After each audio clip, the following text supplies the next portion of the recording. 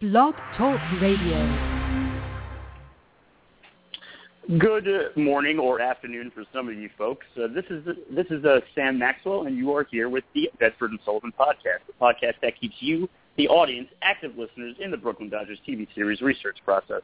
And today we are not focusing on the Brooklyn Dodgers, as I happen to be out here in San Francisco. Just saw the Mets get swept by the San Francisco Giants, and if you're sensing a little bit less animosity in my voice, that's because it is no longer the series and they can just get out of town.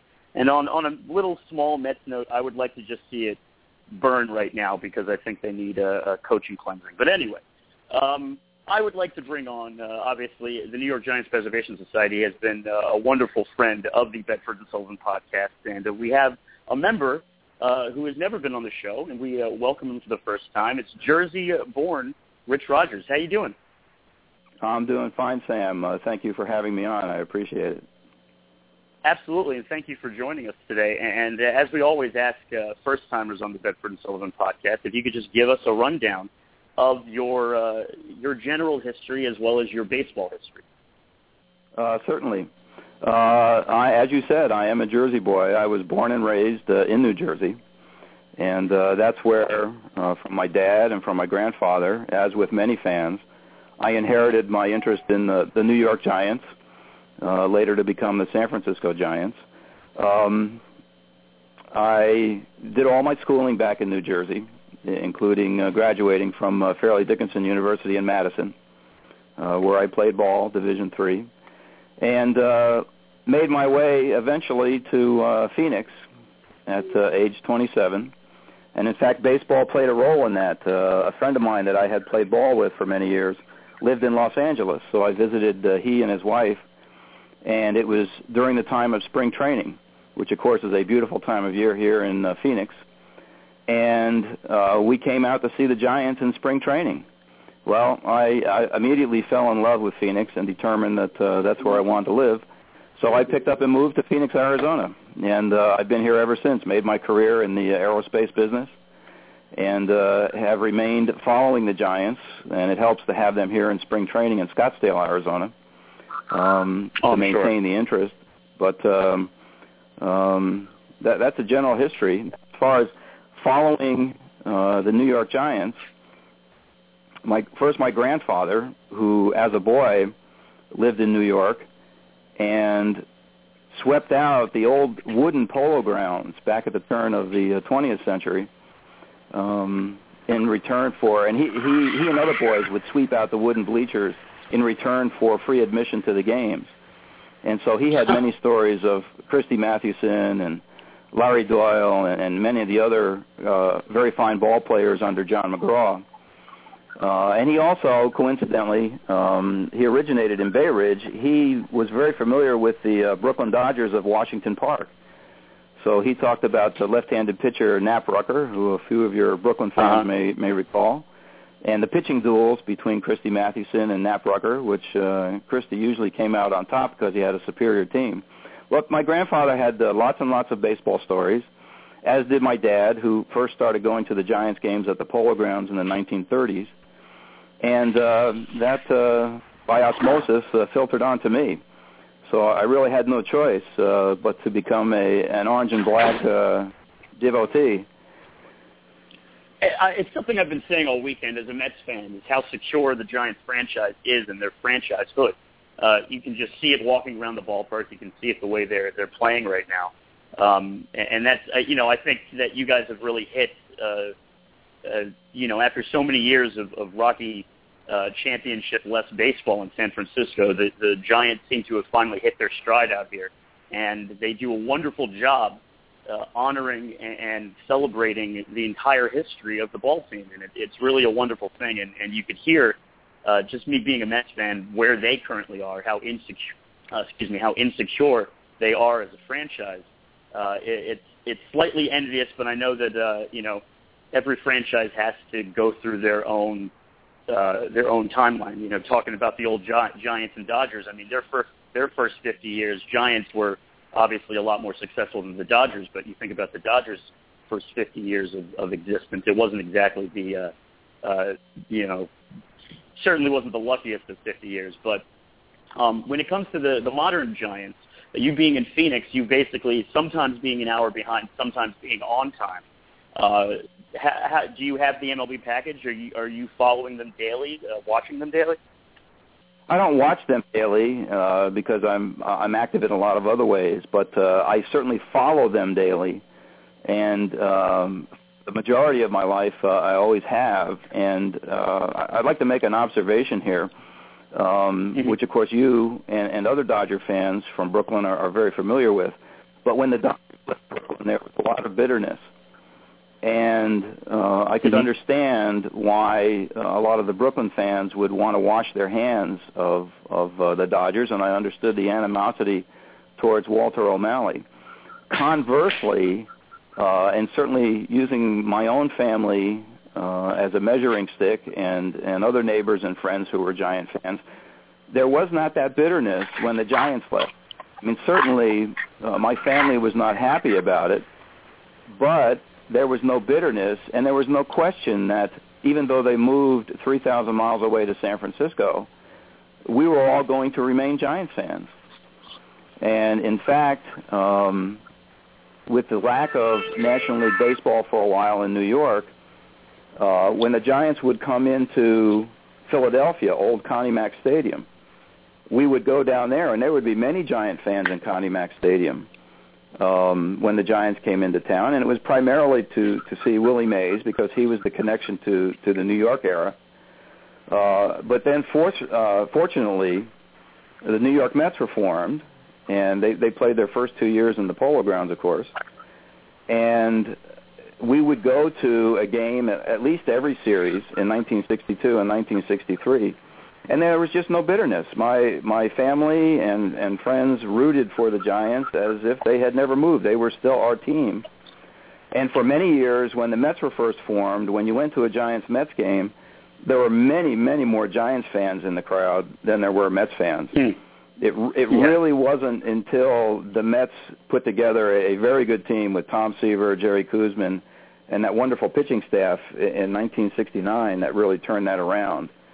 And then when Willie Mays was traded to the Mets, which I don't even like to talk about, and then retired, then the crowds became certainly fully behind the Mets. That is something as a Mets fan that I really appreciate, is that Willie Mays finished his career back in New York. I'm sorry that you don't want to talk about it, but I just wanted to mention that. I said I didn't like it, but I certainly would talk about it.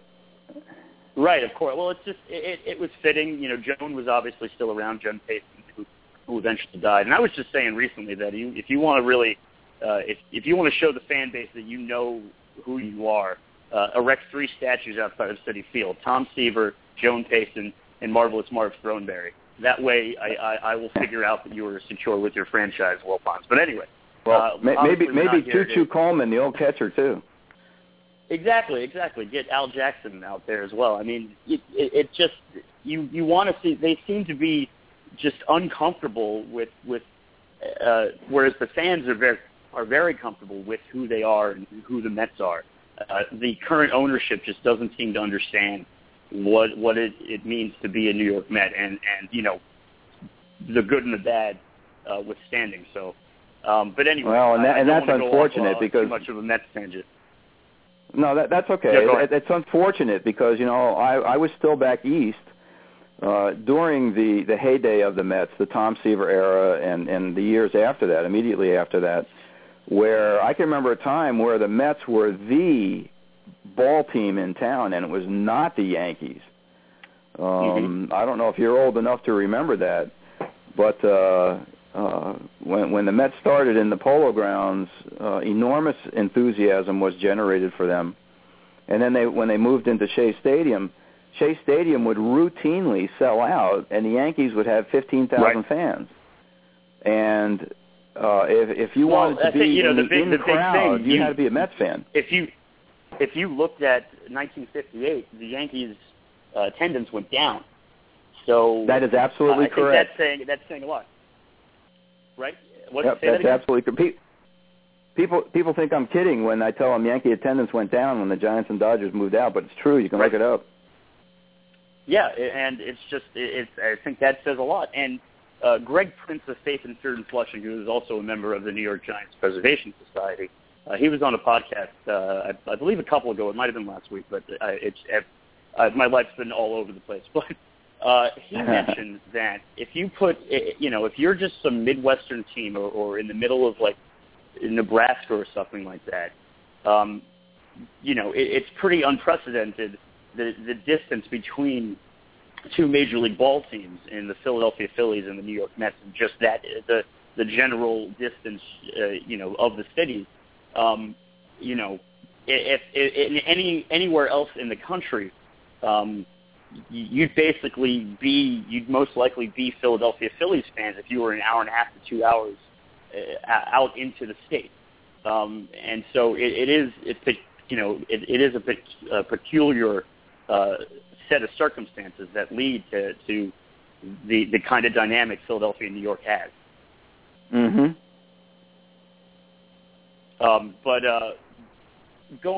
Transitioning back to the Giants and using the Mets as a jumping off point, you mentioned about the Giants being back in the old Polo Grounds and Shea Stadium. It used to be the majority of Giants fans. You guys travel really well, and unless things drastically turn around for the New York Mets, I have a feeling that we could see something similar with the way you guys travel in groups, the San Francisco Giants fans, coming up when the Giants come into Citi Field.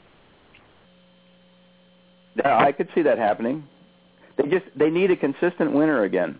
And you're right that the Mets organization, of course, I'm far removed from them now. I've been out west here for 34 years, so I'm not really in touch currently with the Mets other than what I read and what I hear. But I do, just like you, I get a sense that they don't really appreciate or understand the meaning of honoring their history. And fortunately, with the Giants, we've got leadership like Peter McGowan and Larry Baer, who are from New York or are affiliated with New York, and haven't forgotten the Giants' roots. And rather than ignore it, they not only don't ignore it, they celebrate it. And for those of us who go back to the New York years, that is deeply appreciated and helps gain our loyalty. Exactly, and they certainly obviously recognize the kind of foundation they still have back in New York. Now with that, I'd like to bring somebody on who has been a longtime friend of the podcast and has been on a few times himself, and that is New York Giants Preservation Society member Steve Rothschild. Welcome back, Steve. Hey, how you guys doing? Doing great, Steve. All right. How are you? Yeah, I just listened, got the last couple of sentences that Rich was talking about, the bringing back history. Last week I had a couple of phone conversations, and Rich is aware of that, with the retail people at AT&T Park, because they, for some reason, stopped putting New York stuff in the store, and the guy guaranteed me that they did, and it's going to be back, and I was there when they didn't have any. So, yeah, well, we're hoping to get some retail stuff back in the store. Did you get to the store this weekend, Sam? To the Giants? It's funny that you should say that, because I did make it to the store, and we were trying to look for a New York Giants hat that my mom could wear, because she was wearing her San Francisco Giants hat with my orange Mets shirt that I had worn the day before, and we were trying to make it even more New York, but apparently they said it was sold out. It had been sold out earlier in the season. Supposedly it's interesting that you're saying that they had taken the New York stuff out, because they said it was sold out, and I took that as just being a very popular item.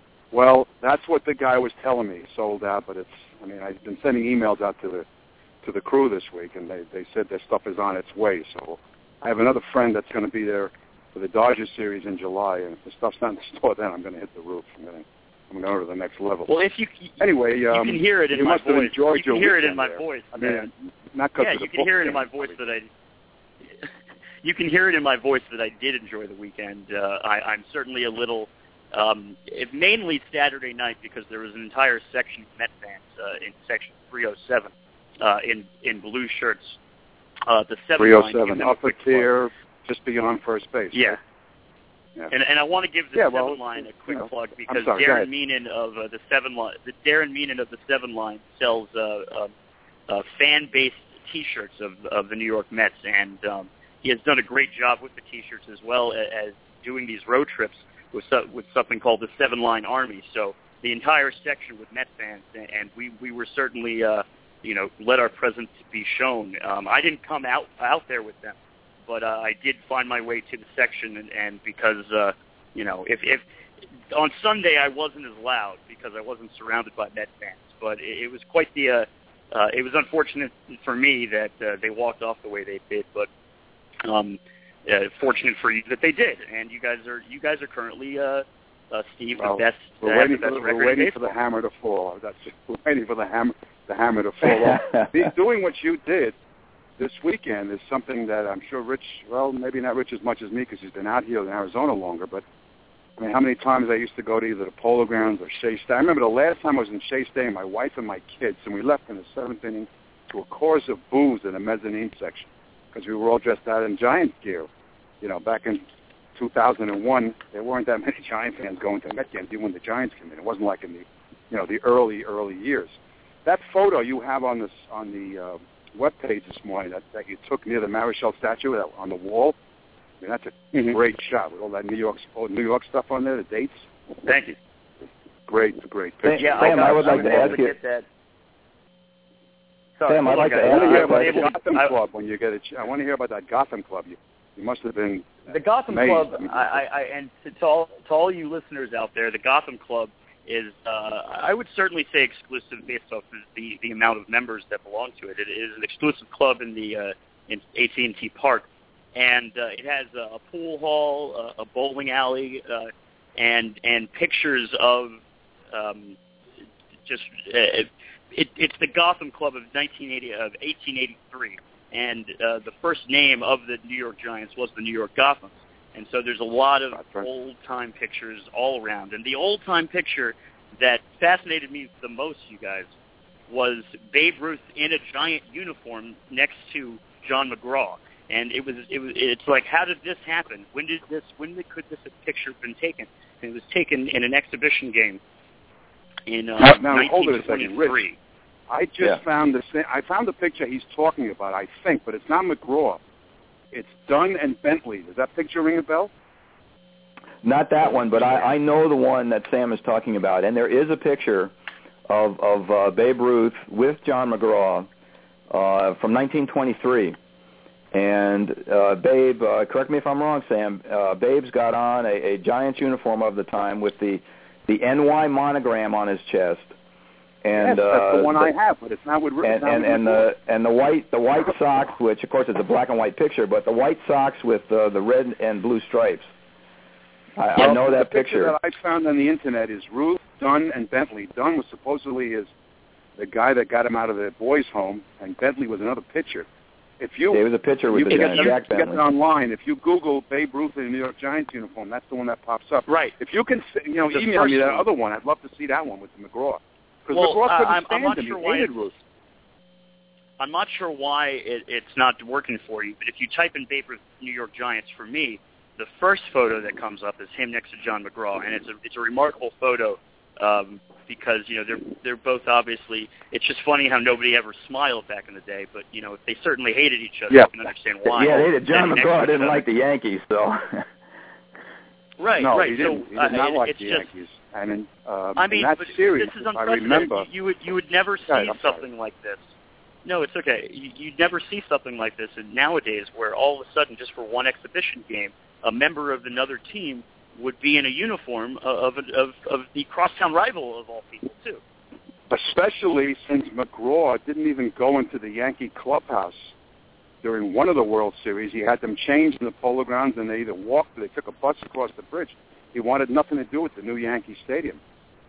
That's why this is so amazing that it actually happened. But like you said yesterday, now we got Ruth in 3 uniforms. Ruth three New York uniforms. And obviously he didn't last long enough to get into a Mets uniform to round to round it out. Sam, now, I have a question for you. Rich. Yes, please.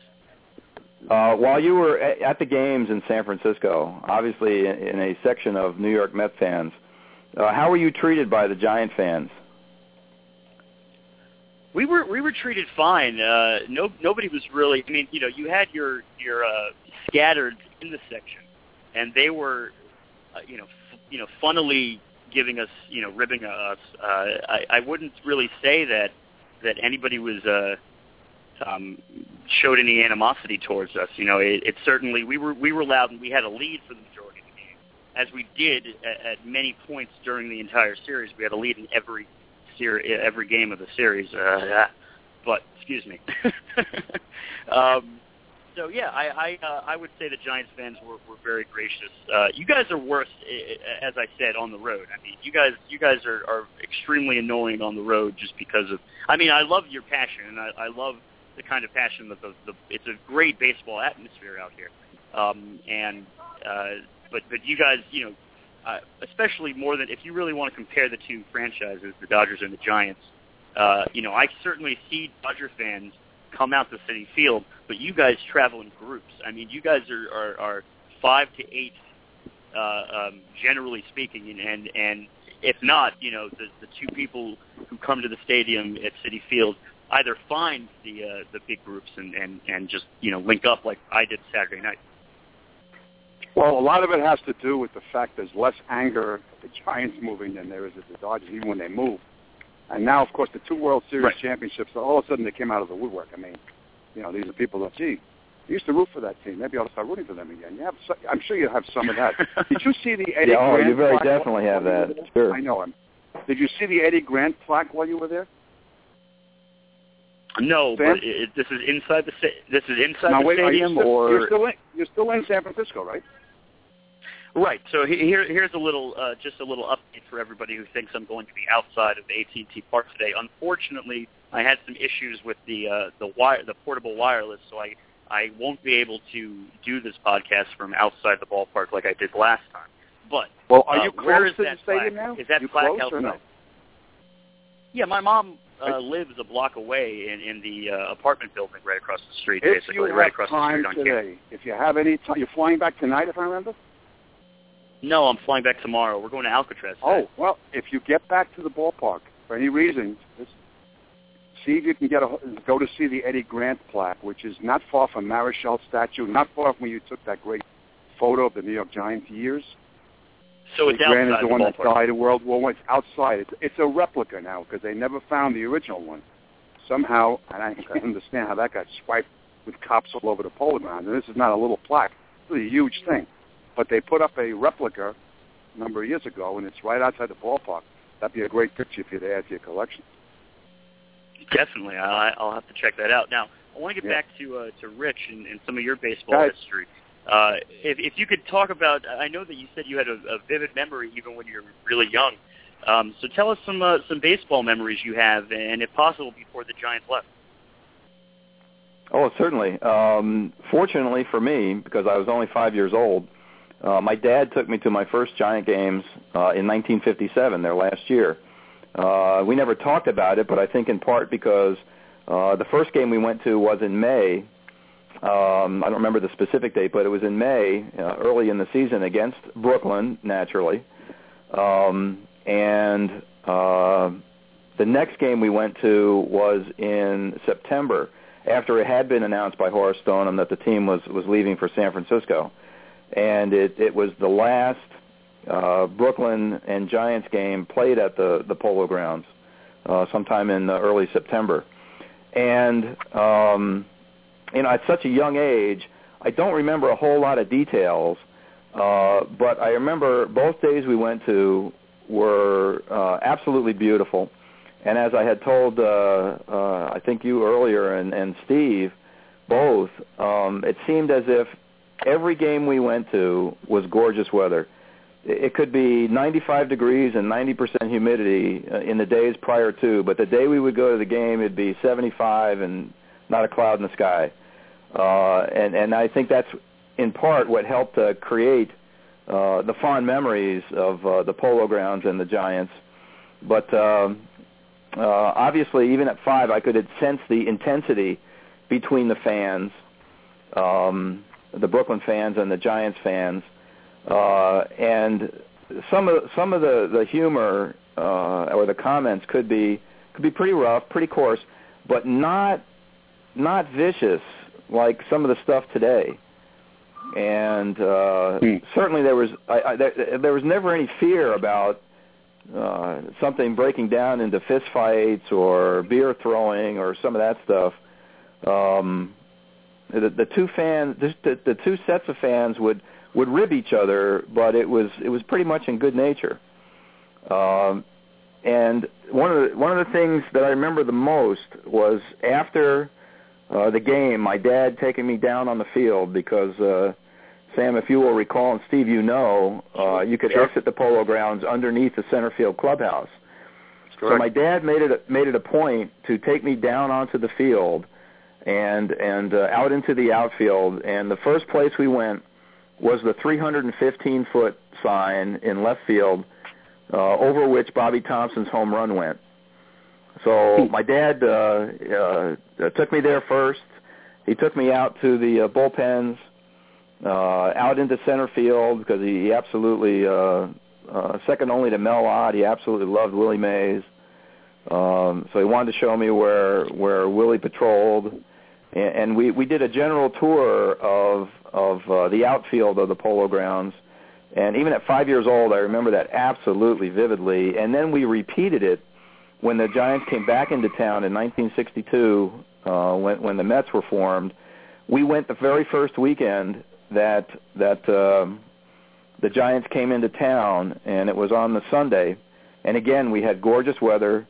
Juan Marichal pitched, which was typical, not by design, but just by chance. Most Giant games that we went to in New York, Marichal pitched. I mean, how lucky can you get? And here, the first series back in New York, and it was almost as if the Giants were the home team still, as I had mentioned. I watched Willie Mays hit a home run off the facade of the roof, and the crowd go absolutely nuts. And again, my dad took me down onto the field, and we went through everything again, and things were quite casual in those days. Security, the ushers were not. You couldn't go on the infield, but they weren't quick to shoo you off the field. My dad and I, we brought a baseball with us, and just with our bare hands tossed the ball around in the outfield and in the bullpen. And I mean, how much better does it get when you're 5 years old in 1957 and 10 years old later on? And one other thing I remember very distinctly was a night game. This was again in 1962 in July. We were seated generally behind the Giants dugout on the third base side, and watching that yellow glowing full moon, and Steve, you may remember this too, come up from behind the clubhouse. Mm-hmm. And it just created an atmosphere in the ballpark that was absolutely wonderful. And I know I've seen descriptions of the Polo Grounds as decrepit or out of date or broken down. You know what? As a kid, I don't remember that at all. I mean, I remember it being old, but as I reflected on it as I got older, to me it was more. It wasn't old. It was saturated with a deep history of meaningful baseball. You know, from the 1890s through to the early 1960s, and even at 11 years old, I was very sorry to see the stadium taken down. You know what, Rich? It's from that same area. We never saw parks like that. You got in there, and like you always tell me, the first thing you saw was that green grass, the smell. We got used to that. You know, we had schoolyards, we had parks, but nothing like that. But if you fast forward to Resner's tape, and you see the condition of the Polo Grounds, they just let it go. You know, well, in the last years when their attendance was not very good, and my family accepted the fact they had to move too because the attendance was so low. Oh, absolutely. Right. Whereas the Dodgers attendance at the time was I believe even greater than the Yankees. I think they were the most profitable team in all of baseball at the time. That may be true. The game you mentioned, the Dodger Giant game, the September 22nd, 57. There's I have the audio of that one, but I have it on cassette. And I do too. In classics, all right, well then you know it. In classic style, every inning he's talking about the Pope visit, the fight, the Fordham football games, and then I love that piece. It must have been the 6th inning. Mr. Drysdale meet Mr. Mays, and the next pitch he hits for a triple. It's like he knew it was coming. Yeah, yeah, I've got that tape also from John Miley. Yeah, absolutely. John Miley. Now 62. I'm pretty sure the Friday night game. That weekend you were there on Sunday, the Friday night game, I'm pretty sure that McCovey hit a home run over each roof. He did. First game that was the Giants' first game back in New York, and you're right. Home run over each roof. And if you go to McCovey's, would have been another place for you to go to, Sam, McCovey's Restaurant in Walnut Creek, which is a nice ride on BART. One of the sayings up there, he's got a whole bunch of sayings. I'm sorry. Hold on. Before you continue, Steve, that is Willie McCovey's actual, like the person Willie McCovey, or is it's just called McCovey's Restaurant, or does he own it? It's his restaurant, McCovey's. I mean, he may not own it, but it's his restaurant, and it's got unbelievable memorabilia, and there are signs all around, quotes. And there's one by Stengel, where should I play Mr. McCovey, over the right field wall or over the left field wall, which was probably in the Daily News or something the Saturday morning after he hit the home run. I should have mentioned to you to take a ride over to McCovey's Restaurant because you would have really enjoyed that.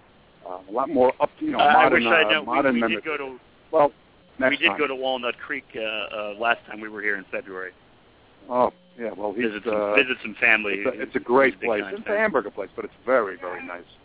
It's Rich, have you ever been there? No, I have not. Okay. But Steve, I have a question for you. 1962 was not the first time the Giants returned for a baseball game in New York. They played an exhibition night game. Yep, night game. They played an exhibition game at Yankee Stadium. Yeah, night game. There's a great picture, an 8x10 black and white that I have of Mantle, Mays, and Maris. And it's dark, Hello. And you give that picture to people, they'll never know where it is because there's no night where it's that game. Now, yep. Now we have a caller, and I believe it's Mr. Mo Resner. Is this correct? Is this Mo? You're right. It's me. I'm on. How are you? Mo, welcome, everybody. This is Mo Resner. He is a friend of the Bedford and Sullivan podcast, and of course of the New York Giants Preservation Society. And he got a video. He got film of the last game at the Polo Grounds for the Giants in 1957. And it's always a pleasure to welcome Mo to the podcast. Mo, join us. Welcome. Thanks. Good to be. I'm a little late, but I'm happy to be here. Oh no, that's all good. How you been, Mo? What's going on right now in your life? Everything is fine. My baseball season is on. We're 10-0. We've got good prospects, and I'm having fun. Now where are you right now, Mo? Right now in my office at home. Okay. I hear some. It sounded like you were outside, maybe at a ball game right now. But I am. I'm at a senior softball game. Oh, that's Steve. That's why I'm here. Sam, I got to ask you a question. I have a Brooklyn Dodger fan not too far from where I am. You want him on for a minute or two, or no? If he wanted to join, he's a Dodger fan that goes all the way back to Brooklyn. He's a Brooklyn guy. Great. Yeah, sure. You could have him call in by all means. No, I mean I would put him on my phone rather than have him call in. He's just sitting in the stands. That's fine then. But absolutely, you can. What's his name? His name is Art Stackpole. Art Stackpole. I'm going to get him on. No, you didn't do anything wrong. I'm on a live radio podcast about the Giants, but it's basically about Brooklyn and New York. So I said, my friend Art's a Brooklyn fan. Hold on a second. Hold on. Doesn't matter. No trivia. It's a radio show. Oh, how you doing? Hi, Sam. Art, welcome to the Bedford and Sullivan podcast. Thanks for joining us. Oh, no problem. The first thing we always ask the first-time guest is give us your general history and your baseball history. My baseball history. Well, I was born in Brooklyn, so I was a Brooklyn Dodger fan growing up all my life. Rooted from the Dodgers from up until the time they left. But when they went out to L.A., stopped rooting for them. Now I'm a Diamondback fan. I moved out to Arizona. I was a Met fan, too, from 1962 when they came into town until I left New York 14 years ago. And now I'm out in Arizona 14 years, and I root for the Diamondbacks.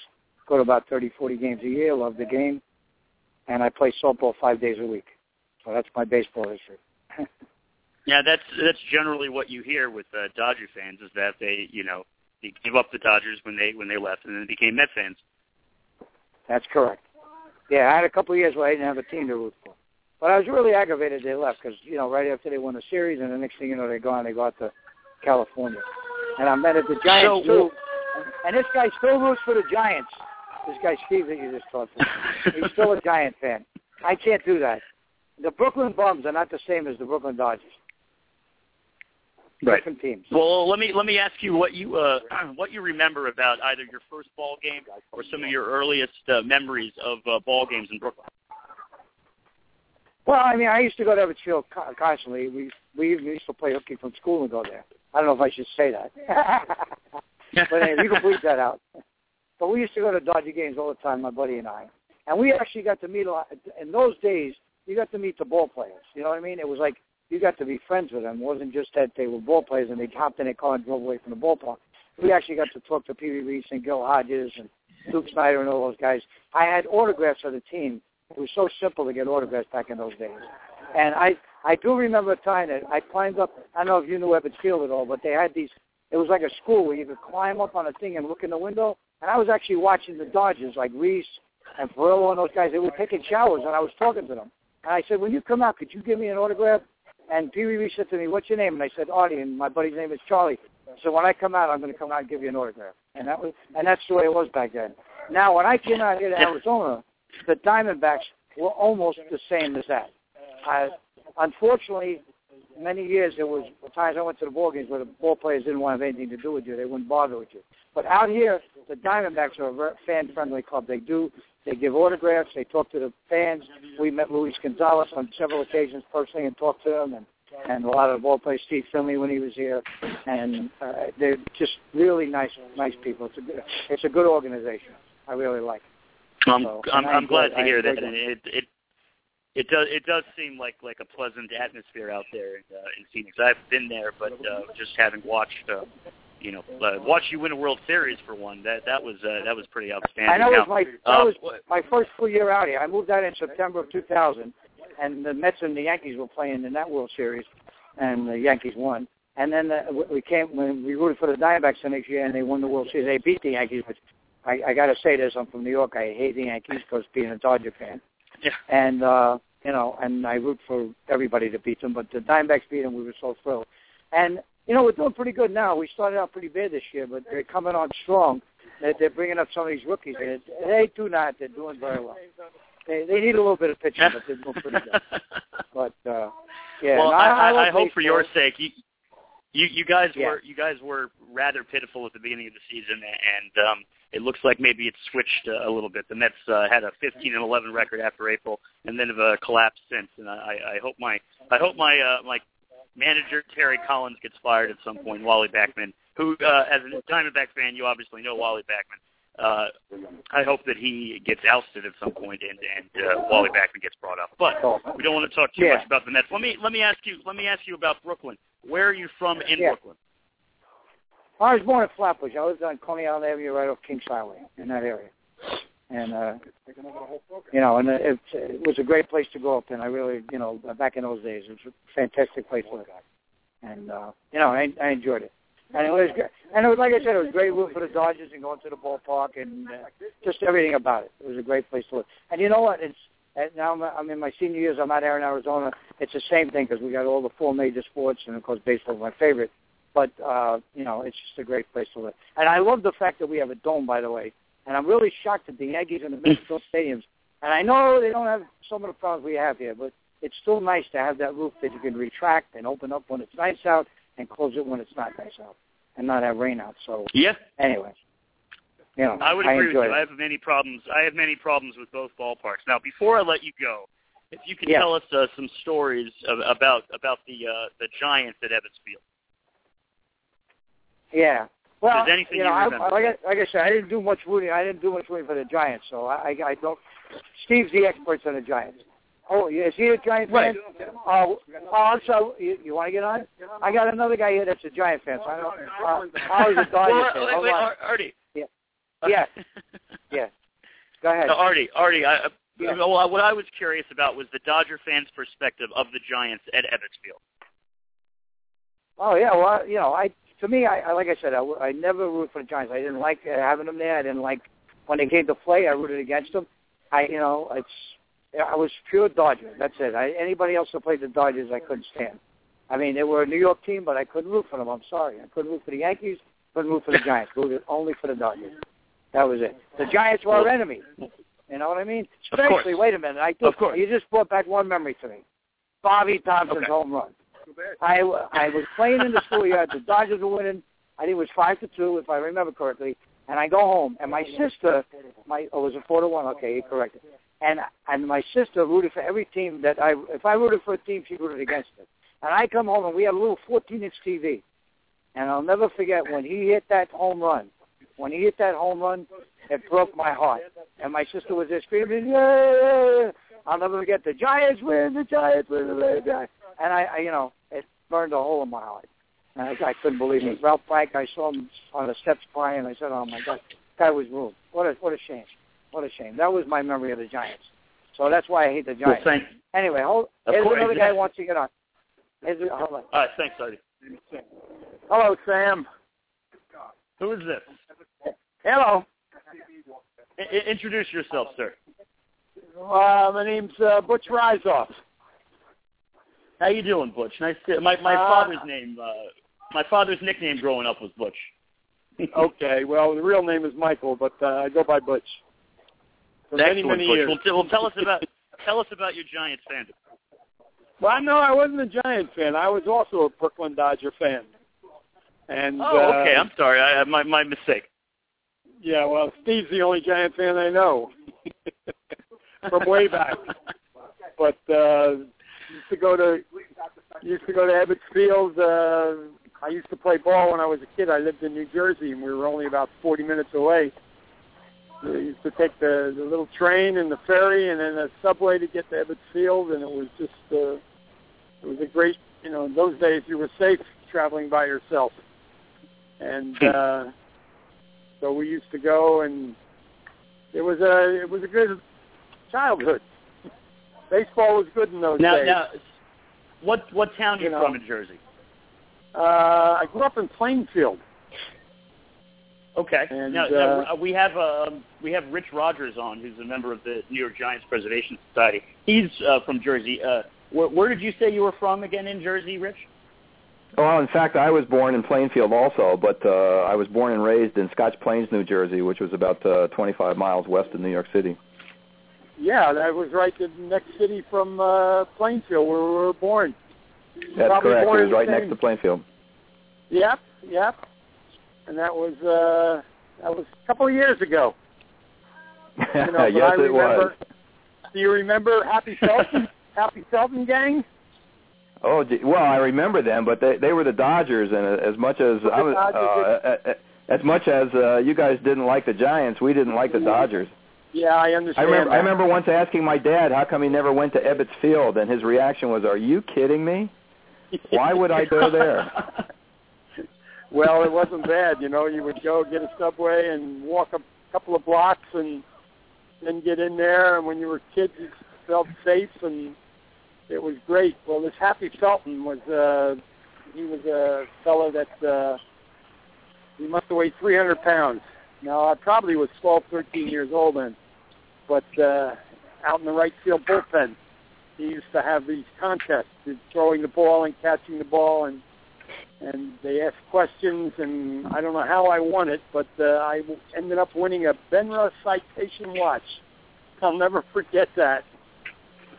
And that's gone back many years, but the Dodgers. Well, they were my team. Butch, we're gonna have to have you and Artie and some other Giants fans on as well for just a roundtable about Brooklyn and the Dodgers at some point. So I very much appreciate you coming on and giving. I appreciate me putting you on. So thank you very much for giving us a little Dodgers on this episode 54. Well, fine. That's fine. It's just you just go back. That's when baseball was baseball. It wasn't a real business in those days. Guys played, just for the fun of it. And I do miss it, but that's how it goes. Okay, guys. Yeah. It's been very nice talking to you. Nice talking to you too, Butch. Thank you for coming on. Okay, you take care now. Still there? No. Hello. Oh yeah. Okay. Hey, Steve. Thank you for that. That was those were some excellent Dodgers stories, and I told them that we're going to have them on for a Dodgers roundtable coming up.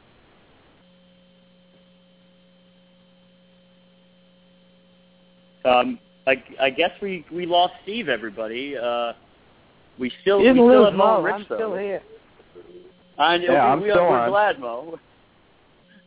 Well, we have about 15 minutes left, and so I'd like to, since we got Mo on, I always like hearing some old stories about going to the ball club.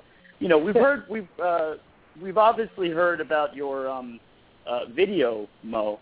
If there's any other memory of going to the Polo Grounds, and I know you're a Cubs fan, I'd love to hear some of your Cubs memories from back in the day. Well, you go back in the day and up to yesterday. When I caught Lenny Murillo's foul ball in 1944, it took 30 years, and we became very, very close friends. And we spoke the other day. He was 97 2 weeks ago. And he's been invited to Wrigley Field. He's the only survivor of the 1945 ball club that won the pennant. I don't know whether he could make it or not, but if he does, I'm going with him. So that's my memory. And if he can't make it, I'm going to have to go and visit him in Massachusetts, where he lives. I look forward to that. So he represents. I know. All of my Cub memories. They're celebrating the 100th anniversary of Wrigley Field, so they're doing a lot of that stuff right now, and it's nice to see. And they're, having just come off of a sweep at their hands. Oh my God! But they're not going anywhere. Coming off of a sweep, I'll tell you, I'm fairly certain. I know other people might disagree with me, but they seem to have a good young team going. They have a young team going, but the only rebuilding that they will do will be of Wrigley Field itself, because when you have a decent pitching staff and you need hitting, and you're willing to give away their top pitchers, Samardzija, for more rookies, the whole thing is stupid. The only reason why they're giving away Samardzija is to save on a long-term contract. So the Cubs are interested in making money and not making a world championship. And that's why I just opened up a can of worms, anymore. Apparently, Rich. Huh? No, I said I opened up a can of worms, Rich. Oh. Yeah, I'm daring them to do good. They're not going to do good. In the meantime, my rebirth is with the Giants, and they're 10 games in first place, and they're going to win the whole thing again. So. Hey, they could. And, Rich, right now, the top two teams in baseball are the Bay Area. Yeah, you're right. The Oakland A's and the Giants. And as Steve mentioned earlier, and you acknowledge, I mean, the Giants are just sizzling hot right now. And I keep waiting for the bubble to burst, but perhaps even if it does, neither the Dodgers or the Rockies seem to be able to get their act together, at least so far. They're not going to blow up. And even if the Giants stumble, I'm not sure those other two teams are potent enough to catch them at this point. But I don't want to jinx the Giants, so we'll see. Well, like I said, though, we had leads in every game against the Giants, the New York Mets did, and this past series, these past three games were a perfect example of how winning teams do the little things and find ways to win, whereas that's very true. Losing teams find ways to lose, and so because you could every losing team you could point to a group of 20 games that would have swung the other way, where they would have been a winning team. And right now, the way they're going, we're having too many. The way the Giants are going, they are toughest in the last 3 innings of the game, and it's just as I sent an email to Ed Logan, who you know, and to Steve, and to Gary Mintz, also of the Preservation Society. Who, by the way, saying, I want to state, I believe we have Gary on. Gary, do we have you on? Hey Sam, how are you guys doing? Hey, we're all doing very well. I just want to say, enjoying the show, and I just want to thank Rich for adding some luster to our Facebook page with tremendous photos he's been sending us, which we get a lot of positive feedback on from people who either are joining the organization or just, decided to like us on Facebook. So, Rich, I thank you. Well, you are certainly very welcome, and anything I come across, I like to share with the group. But to finish my thought, as I had mentioned to Gary and Steve and to Ed, this current Giants team, they just refuse to lose, and they get very, very tough in the last innings of a game. And I hope they can keep it up for the balance of the year. Well, it's very obvious that he's been tremendous. The players on the team right now, you can see in the dugout, they really enjoy playing with each other on the field, and it's got great camaraderie on the team. I think they're going to keep going. I mean, they're not going to keep up a 667 pace, but, everybody's waiting for the shoe to drop. You know what? Maybe the shoe won't drop. I think they could add a few reinforcements and see what happens. They're in a certainly better position than the Rockies or the Dodgers, and I wouldn't trade those positions. So I'm ready to go to war with the team. That's for sure. And chemistry does matter. People will write that chemistry on a team doesn't matter. It does matter. So, and I'm so glad to see that the Giants have that very positive chemistry amongst themselves, and it shows on the field. Absolutely. I really don't think they got started yet because Scudero is still out. Sandoval just got started. Posey is going to hit 20 points higher. And I tell you, it's going to keep getting better, not worse. Yeah, they're actually having the success they are without Buster Posey. I was amazed to read the other day that Posey's got 12 extra base hits for the entire year. Yeah, he didn't get started yet. I think what Sam said was really was very correct. Michael Morse makes such a big difference in that lineup. There's a fear factor of somebody hitting a 2 or a 3-run homer. The guy's got immense power. He was compared to Pat Burrell, which I totally disagree with. Michael Morse is a 275, 280 hitter. He doesn't strike out like Burrell. He's a much better player than him, and he's healthy. Well, he's a clutch player. He's a 2-out run producer. And they're old in the major league. I keep bringing up the Mets just as the contrast to what you guys are talking about. Right now, David Wright got his first day off on Sunday, and what you heard from what you're hearing from the clubhouse and the way Terry Collins has been. I mean, he's always been a fickle manager, and Gary, I think more than anybody, you know about the Mets more than anybody because you're a local boy. You're a local guy right now, but I think with Terry Collins, you're hearing like David Wright saying something like, I don't know, I'm not the manager, go ask him. Like when you start hearing like things like that and trying not a healthy I situation. It's not a healthy situation. I think that Terry Collins' days are numbered. I've thought that for a while. I know you're concerned that you're never going to see something here. I don't know if they're doing the right things, but as far as the pitching goes, it was time to get rid of, all these retreads, Valverde and Farnsworth. Better off sticking those young guys in, let them feel their way through. And then the Mets got to spend money to get some legitimate players. David Wright should not be the number one option on the team. He'd be terrific as the number 2 guy. They waste more money than, with this Chris Young, and it's just wasting money.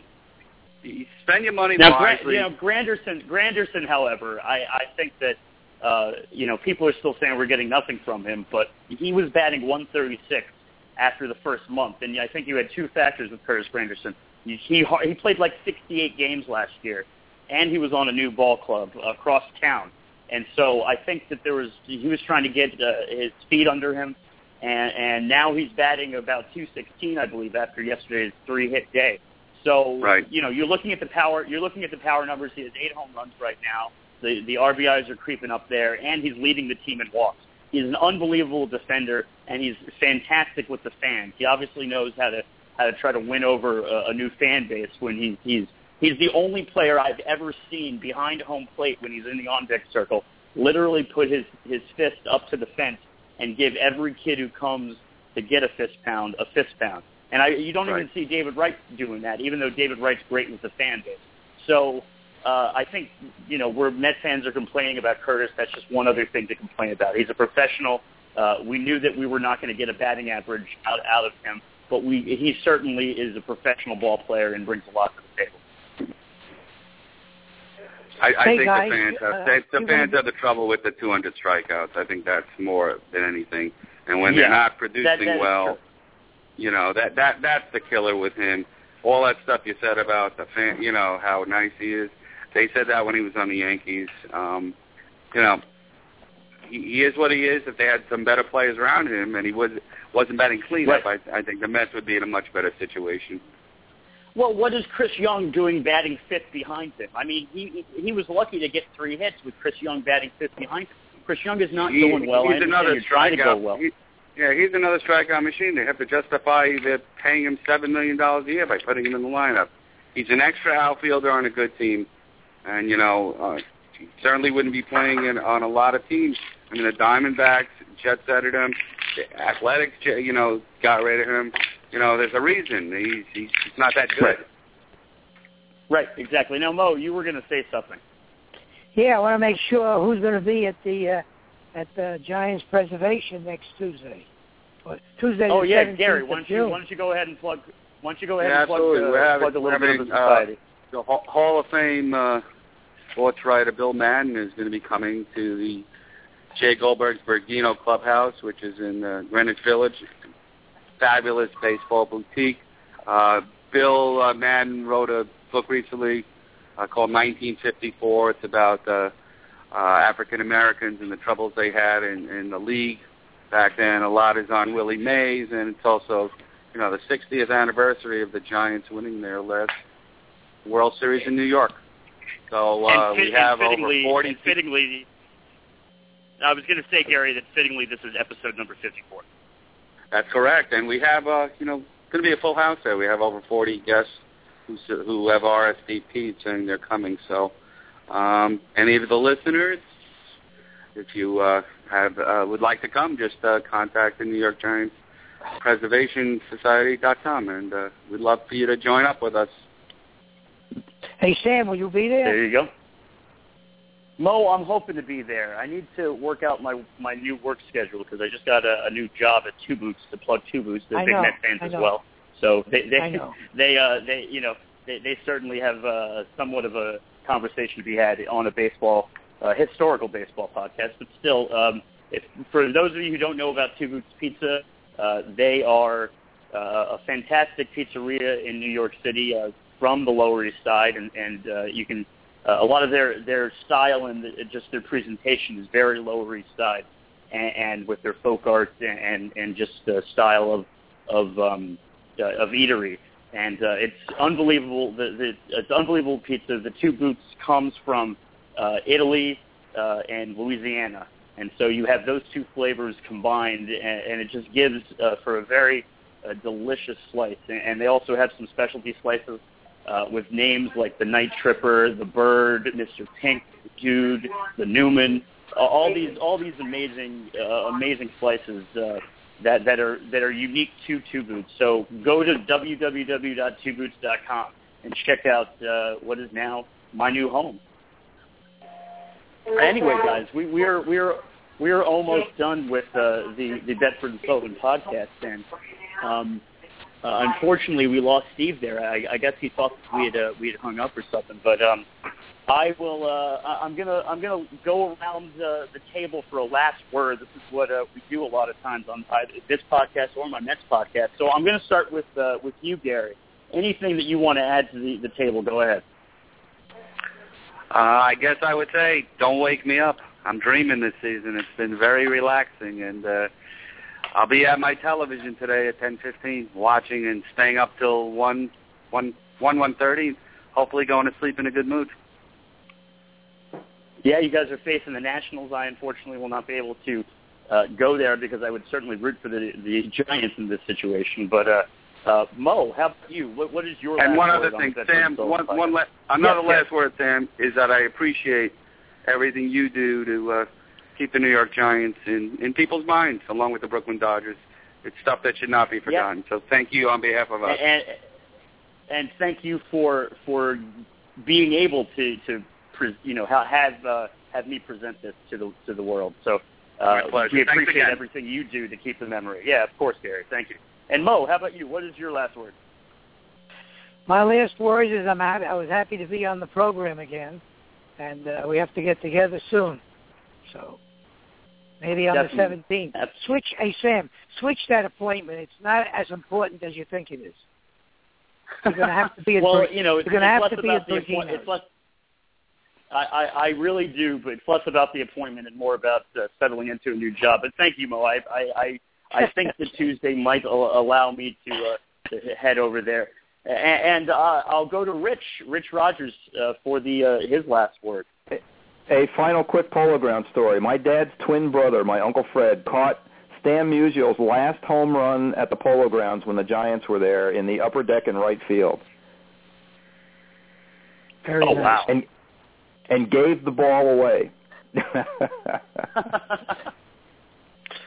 That's too bad, but it great. definitely makes one hell of a story. So, Rich, thank you very much for joining, and you're welcome back anytime. Well, Sam, thank you very much for having me on. It's deeply appreciated, and I listen to your show regularly. Thank you. And that is much appreciated. And I wish Steve was here to give his last word, but unfortunately we will just have to thank Steve Rothschild for not only bringing his Giants perspective, but also getting some Dodger fans on the phone. So thank him for that. And that is the Bedford Sullivan podcast. I am going to head out onto the town of San Francisco and head out to the bay, and go over to Alcatraz. I've never been to Alcatraz, and I'm looking forward to that. So thanks, everybody, for joining us on this Monday afternoon in the East Coast and the morning on the West Coast. Thank you very much, and take care. Thanks so much. Bye. Bye-bye.